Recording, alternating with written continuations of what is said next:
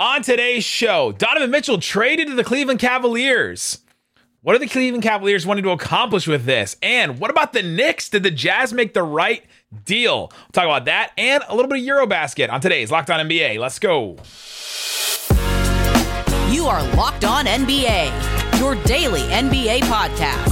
Part of the Locked On Podcast Network, your team every day.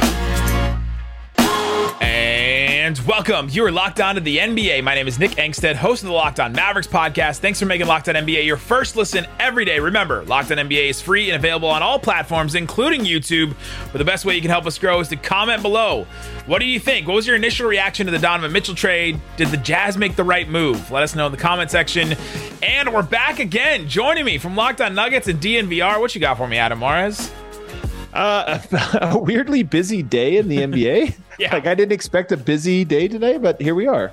It was one of those where we were like, dang, what are we going to talk about yesterday? And then today it's like, oh, there's just a million things. There was like 8 games of Eurobasket. There was a huge trade. There's all these just different things. So yeah, a lot of stuff to get into. We'll break down the Donovan Mitchell trade. We'll talk about the Cavs perspective of it. What does this Cavs core look like now? Like, their depth chart all of a sudden looks like they're ready to contend. I don't know to contend for what, but we'll talk about that. We'll talk about the Jazz side of it. They apparently had a big decision to make, whether they wanted to take the Knicks deal or whether they wanted to take the Cavs deal. And so we'll talk about that. And then we'll talk about the Knicks side of it. A couple people thought it was in the bag. People thought it was in the bag for Donovan Mitchell to go to the Knicks. And now he's not going there. And then we'll talk about some people. Then we'll talk about some of the Eurobasket stuff. But let's start with the Cleveland Cavaliers. So the deal is, if you haven't seen it by now, which it was a shot heard around the world, Cleveland sent Larry Markkinen, Colin Sexton, Ochai Agbaji, 3 unprotected picks to Utah. So 2025, 27, and 29. So those are out there picks. And then pick swaps in between years, so 26 and 28. And Donovan Mitchell, the lone guy going back to the Cleveland Cavaliers. What were your thoughts and what's your reaction to the Cavs side of this? I think it's a great deal. Honestly, I think it's a great deal for both sides, but I think it's a great deal for Cleveland, who has a really interesting team. I mean, they enter next season to me as a top 3 or 4 most interesting team in all of the NBA. Losing the players that you did, Colin Sexton, you knew was probably a guy that was on the outs anyway with the emergence of Darius Garland. So he was a guy you already looked at as expendable. Larry Markkinen, okay, good player, but you got a front court that's already great there. I know it worked last year, playing some of that 3 big lineup, but that wasn't going to be a long-term fit. And then Ochai Agbaji is a guy that's, he wasn't ever there, so you're not really attached to him. I think he could be a good player. So you get rid of guys and then picks that worry about that down the line, but you put together a roster that I look at and I have no idea where they fit into the Eastern Conference. They might be really good. They might be like near the top of the Eastern Conference. It's exciting. It's like okay, they may be on if we tiered the Eastern Conference, they may be in between that group of like, all right, there's the top group of like Boston, Milwaukee, Miami, Philly. Right. And then there's the next group of like Toronto and then the Cavs were there, and then like, there's like that group underneath them, and they're probably like right in the middle there, but there's a chance like this team could be so good, and if these 4 guys especially gel together, then they could be in the top. Like, they could have a really good regular season.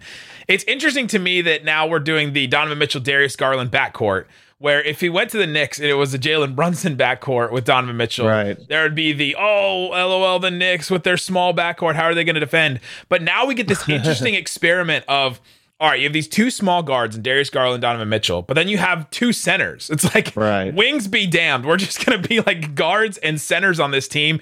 And I kind of think it's going to work. And like you mentioned, their depth, Karis LeVert coming off the bench, Ricky Rubio, Kevin Love coming off the bench. Like, this team all of a sudden is like really ready to go. Yeah, I mean, the piece that makes it different from New York is obviously Mobley. I mean, he's a guy that can be a defensive player of the year type candidate in short order. And so you look at the youth they with Donovan Mitchell, he's a little bit older than, the other 2 guys, but he's not that old. I mean, he still has a long runway of his prime ahead of him. So I think that's the difference is you have pieces behind those two that you feel that can make up for some of the defensive shortcomings. But I will say, when we get to the like contender tier, when you're talking about the Bostons, the Milwaukees or whatever, I do look at this team and think that backcourt probably is going to be more fun and more regular season successful than playoff successful. But guess what? Cleveland's not in the spot where they have to worry about that. Like they're still in the climb, and this helps them climb a little bit faster. And you talk about they're in this for the long run. Like they have Mitchell for 3 years, so this next upcoming season, then 2 more, then a player option after that. Jarrett Allen has 4 years left on his deal. Garland just signed his 5-year extension in July, and then Mobley is on his rookie deal, so he's there for the foreseeable future. Like this is a team that they're talking about some of these picks they sent out, 27 and 29. Like they'll still have all these guys if everything stays together. Yeah, there's a runway there for them to really grow and gel together, and just have some fun. I mean, I think there is. It gets underrated how important it is when you are in a real rebuild to have like a good sense or a good feeling of that. And I feel like this team, we've already seen them tweeting back and forth at each other. Donovan Mitchell, Darius Garland, the various guys. Everybody seems really excited and energized for it. So to me, the East gets a little bit tougher. Again, I'm not ready to put them in that top tier with the Bostons, the teams that have already kind of gone through, the playoffs multiple times and really know who they are. But they're a team to me that I think is just going to be so intriguing, so fun, so dynamic. And now I think Darius Garland, I have a pretty good sense of what kind of player he's going to be. He could still surprise us and make a big leap. I think with Donovan Mitchell, I feel pretty confident. I know exactly what kind of player he is. Jarrett Allen, same thing. Now, to me, it all comes down to Evan Mobley, who, to me, has such a high upside. I don't know if he'll get there. I don't know when he'll get there. But to me now, I look at that team and go, okay, they have some really nice pieces. They have one guy to me that is a superstar. They got some star players, but they got one guy who can be a superstar in Evan Mobley. And now we get to kind of sit back and watch and see if he grows into that. And it'll be interesting for me to see like who they stagger, like who eventually they stagger. Well, there will be Mitchell Mobley lineups. There will be Garland Allen lineups. There will be Mitchell Allen lineups. Like which ones work together the best? That's going to be the interesting thing to see in the regular season. And so we know those 4 guys. Those 4 guys are interchangeable a little bit. You can play them kind of all together.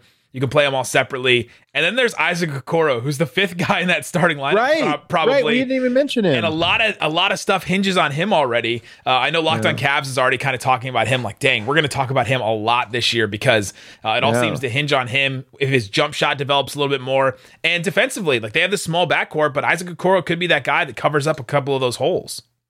No question about it. They've just got a lot of pieces. They're a very fun team. I'm in on the Cavs this year. I do think last year they were a feel-good story. Yeah. And they kind of pole vault past a few steps now to where they're just like, the clock almost starts ticking a little bit quicker than maybe you would have expected. But, that I like that in the NBA. I like when a team makes a move like that. And most of all, Nick, I like when it comes out of nowhere. Yeah. This trade makes sense to me. And it's hilarious that it came out of nowhere because, like, when it happened, you're like, oh, there you go.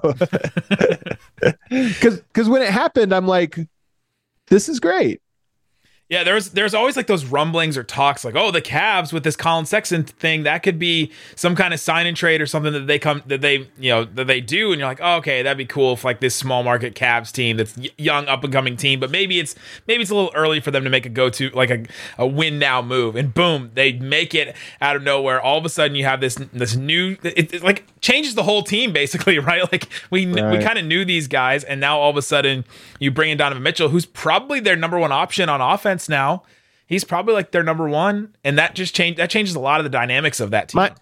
My hot take is I'm not a big Donovan Mitchell guy, full disclosure. I mean, he's a great player, he's a really tough cover.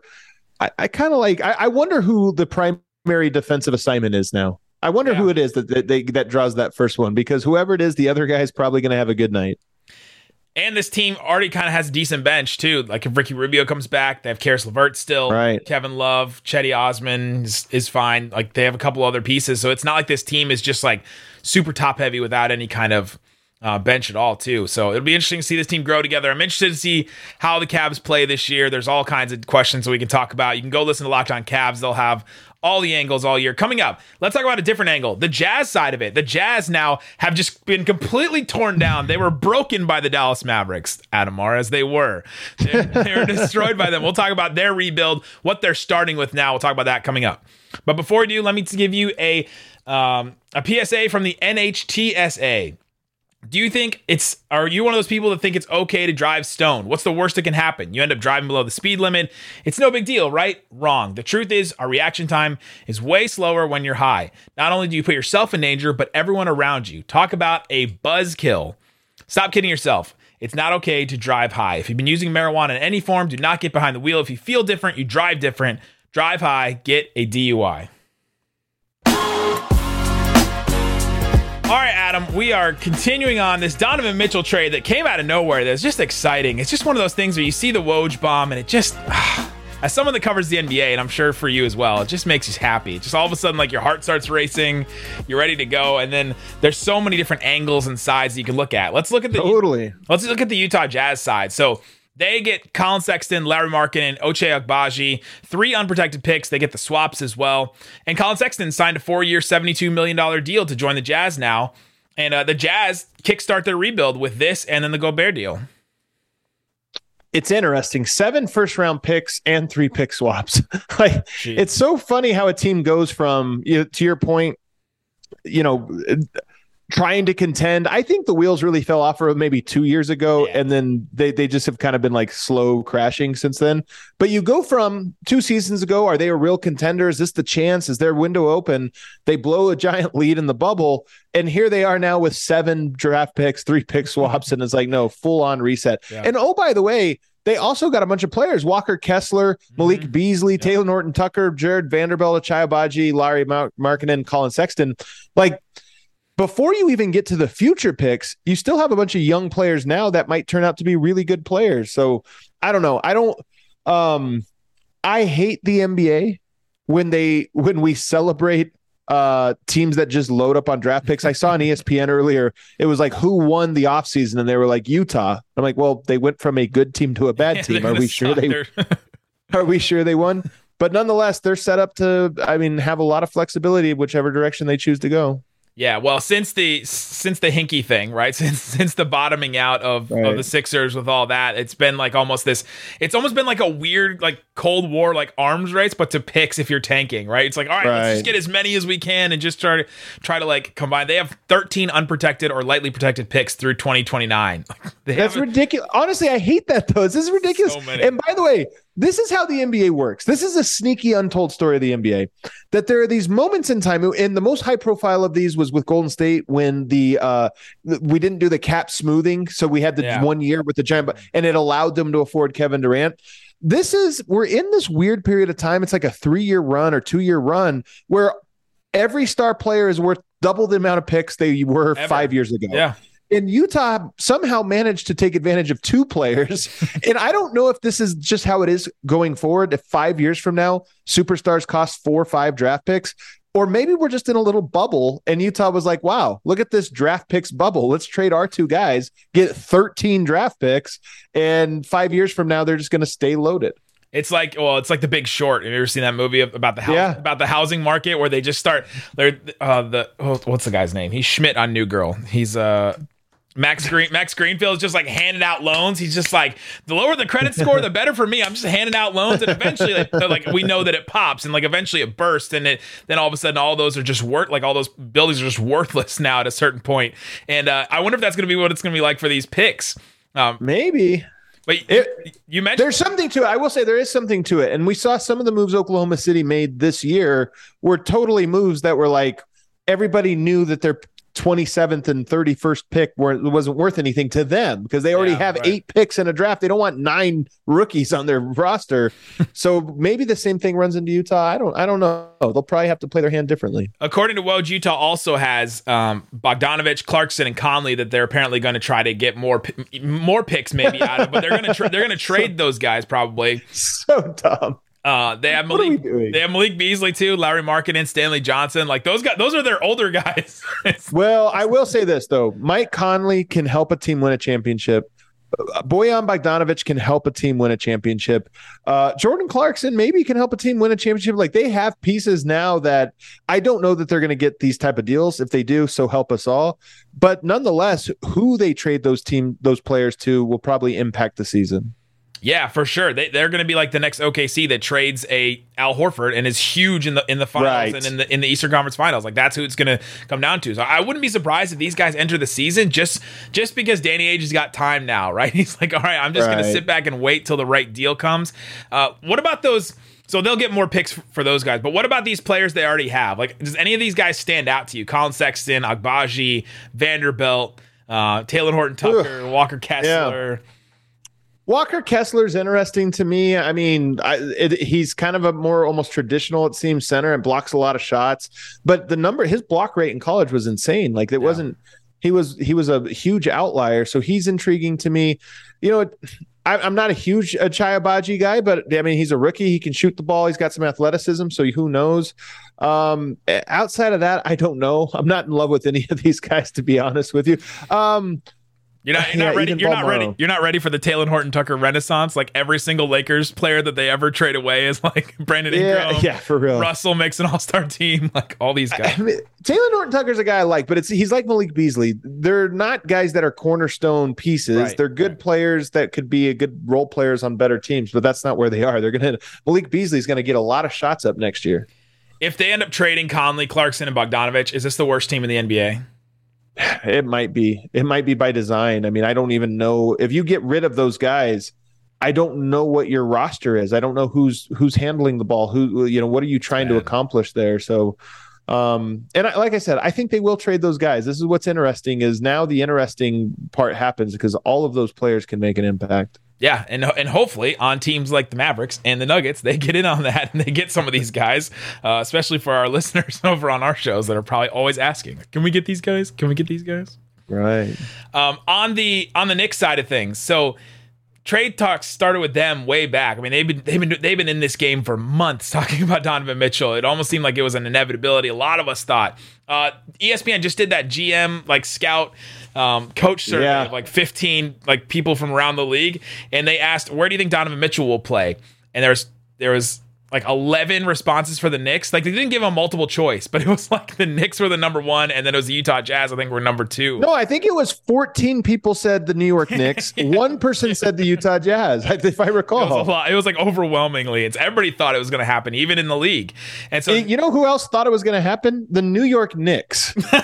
Because this is what happened. They did the thing where they took the first pitch. We're not swinging.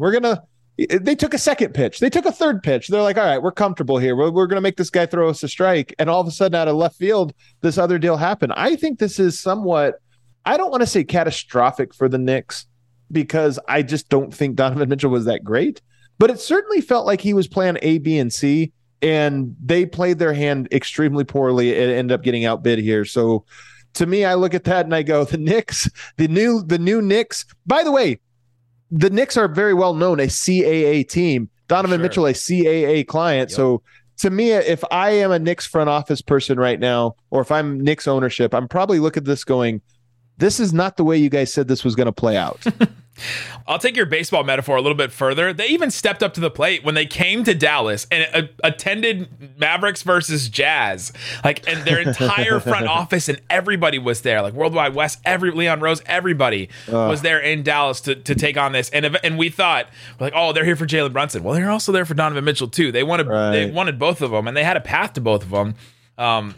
But I have a hard time being mad at the Knicks if they offered this deal. So Woj tweeted this out. You could tell immediately, some of these reports, you're like, oh, the Knicks are doing damage control for their fans, so they know that they actually offered and they didn't just fart around and not really offer a deal. So the deal was, according to Woj, at the start of July, it was going to be R.J. Barrett, Obi Toppin, Mitchell Robinson, 3 unprotected first-round picks. Now, Zach Lowe clarified that 2 of those picks were going to be Knicks picks, and another one was going to be another one of those first-round picks they got in the draft for all that.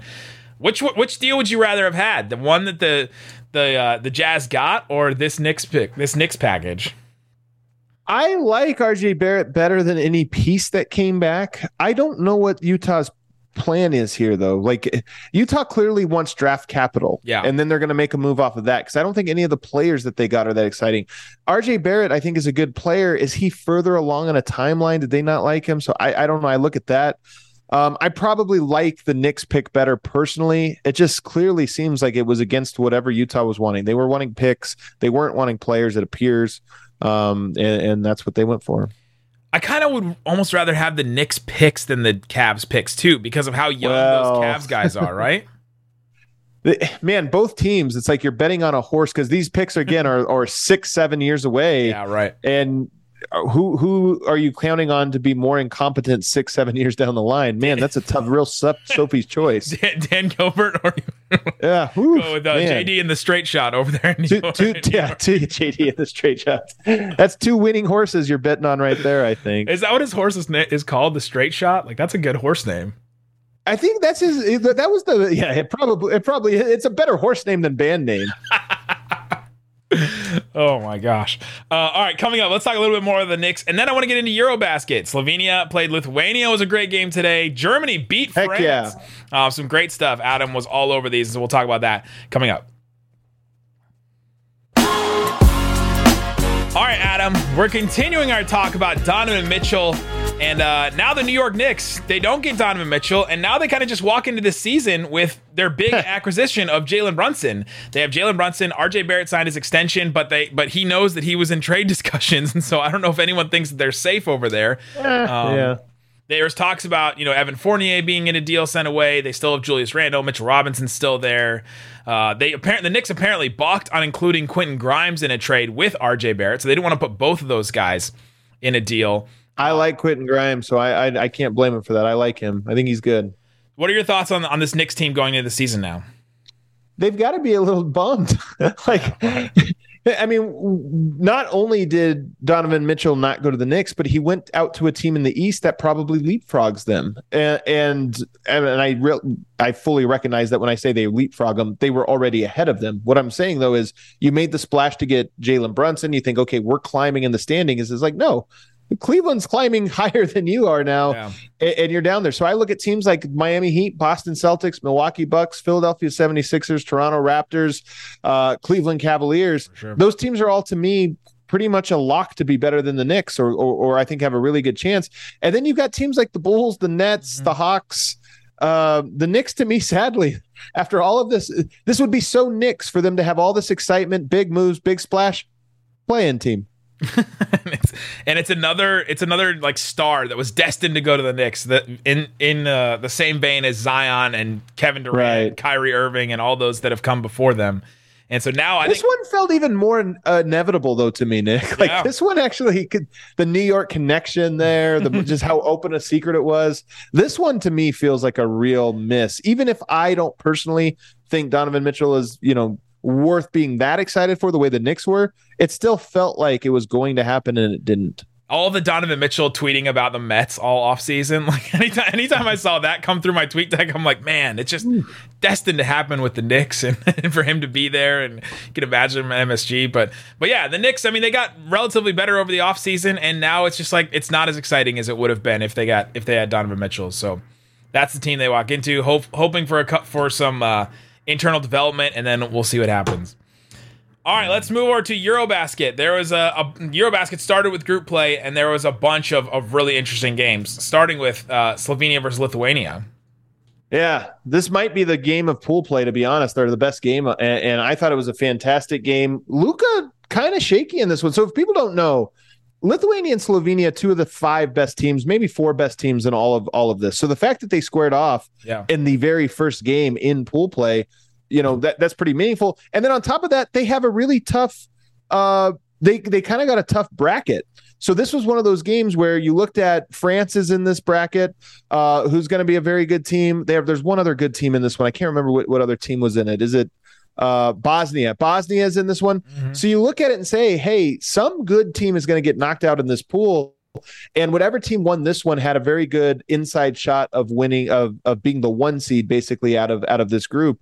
And Slovenia just narrowly edged them out thanks to Luka Doncic not having a great game, but having a fantastic close to the game. Germany, the other team in this Group B, that we think will be decent. They actually beat France today. But yeah, it was in Luka in this game. He went 4-14. He did not shoot the ball well at all, but it just had a classic Luka game where he's just smiling at guys. He's flopping. He's like getting in people's heads. Like Jonas Valanciunas and Sabonis, both for Lithuania, both clocked Luka right in the nose in different moments in this game. Luka just took it, went to the free throw line, and his passing. He had 10 assists, but those are FIBA assists. They measure assists differently in FIBA than they do in the NBA. If these were NBA, like if these were John Stockton, Utah Jazz type assists that they were counting, he would have had 14, 15, something like that. He was just passing all over the place, and that's what really unlocked their win. Slovenia is just better when their guards are going, their three-pointers are going down. They went 10 of 28 in this game, which is not great for them, but it was still just enough to get it going. And then with Jonas Valanciunas and Domantas Sabonis, Lithuania wants to play inside. They want to play with those big guys, and they didn't really get them going very much. I don't know if I love that pairing. And this is one of the difficult things here is Lithuania is going to need some shooting. They just don't have a ton of it. Kuzminskas is a guy that I think maybe plays a little bit better as a stretch four there. Yeah. But how hard is that to bench an NBA player? Like an actual and a good one. Big Val, Sabonis, those are good NBA players. I just don't know if they're good NBA players together. So that was a tough loss. I mean, if Slovenia was favored in this game, they were supposed to win. They did win. It was narrow. But to me, that will probably be the game of pool play, and it happened on day number one.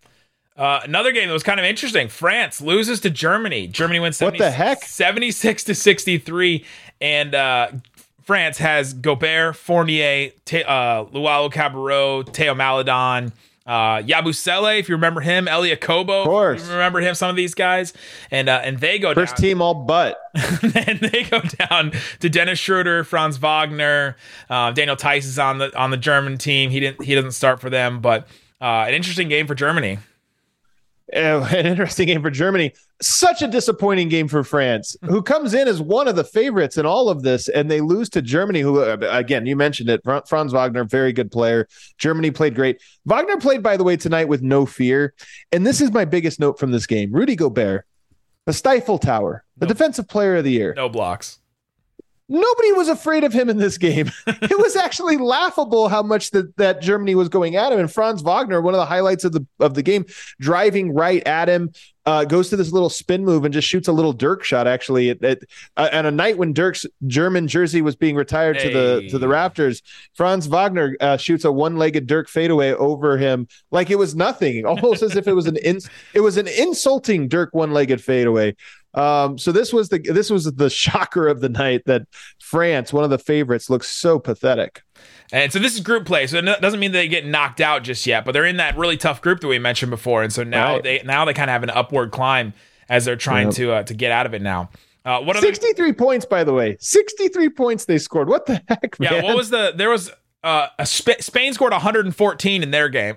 Right. France scored 63. Unbelievable. I don't think this France team doesn't have as many NBA players as they used to have, right? Let's Gobert, Fournier. They got enough. That's fine. I don't know. It's like when Tony Parker used to be on their team. I can't believe you're not standing harder for just the Dirk magic. You don't think this had anything to do with Dirk's jersey getting retired? It had everything to do with it. He was there. Their jersey. There was a great montage that was played. There was celebration. There was Mark Cuban was there, and Jason Kidd sporting a new arm sleeve tattoo that he's finishing. There's just all kinds of good stuff. Oh wow, I missed that part. I missed that detail. It's sneaky. You miss it if you're not paying attention. That's the kind of detail you get on these Locked On shows because we're following every team. Great detail. What other games stuck out to you today? Bosnia and Herzegovina narrowly beating Hungary. They actually had a pretty comfortable lead before completely choking it away. But they do get a 10-point, a little bit of a comfortable win. And then the other one is Turkey and Montenegro, a close game in this one. I'm kind of surprised actually with how close it was. Turkey is a team that I think should be pretty good and one of, I don't know about a contender to win it all, but they should be a team that at least in that group A, they should be at the top of that. And the fact that they struggled as much as they did was a little bit surprising. Yeah, Turkey is interesting with Şengün and Furkan Korkmaz and Cedi Osman, and then the Mavs legend Shane Larkin, 18 points. How does Shane Larkin get to play for Turkey? That's so I don't think people know that Shane Larkin is a legend in Europe. He's like Shane Larkin is like the Steph Curry of Europe. Well, he's a legend in Dallas too, for different there you go. different reasons. Not a bad gig. He could either come back to the NBA and be Shane Larkin, or he could go to Europe and be Steph Curry. So he picked right. I'm down for it. It's like Mike Tobey playing for Slovenia. He's like their best center that they could ever have, and in the NBA, I don't know what he would be. He's Mike Tobey. If I say anything bad about Mike Tobey, it really comes back to my channel for Locked On Mavs. There you go. That's Eurobasket. That's what happened in the NBA today. We'll continue to cover the Lithuania France tomorrow. That will be a good one. Lithuania France is probably the game of tomorrow. So and games all weekend, all on ESPN Plus. Love it. Basketball's back. I've been telling people this. Like, if you're an NBA fan, Luka Doncic, Nikola Jokic, Giannis Antetokounmpo. If you turn on the TV, I know people think, oh, it's Eurobasket, this or that. You're going to know all the guys. Yeah. It's good basketball. You're going to know as many guys as you would know in the NBA or care about, right? It's so true, man. It's so true. I mean, look, I just mentioned three of the top, six players in the NBA? Probably the three best NBA players. Maybe the three best players. So we're biased. I'm into it, man. I'm into Eurobasket. I'm excited for it, and it's only going to pick up steam next week when you get into the elimination round. There you go. You can go and follow Locked On Nuggets, Adam Mares and Matt Moore doing great stuff over there. I with Isaac Harris on Locked On Mavs. Guys, thanks so much for listening to Locked On NBA.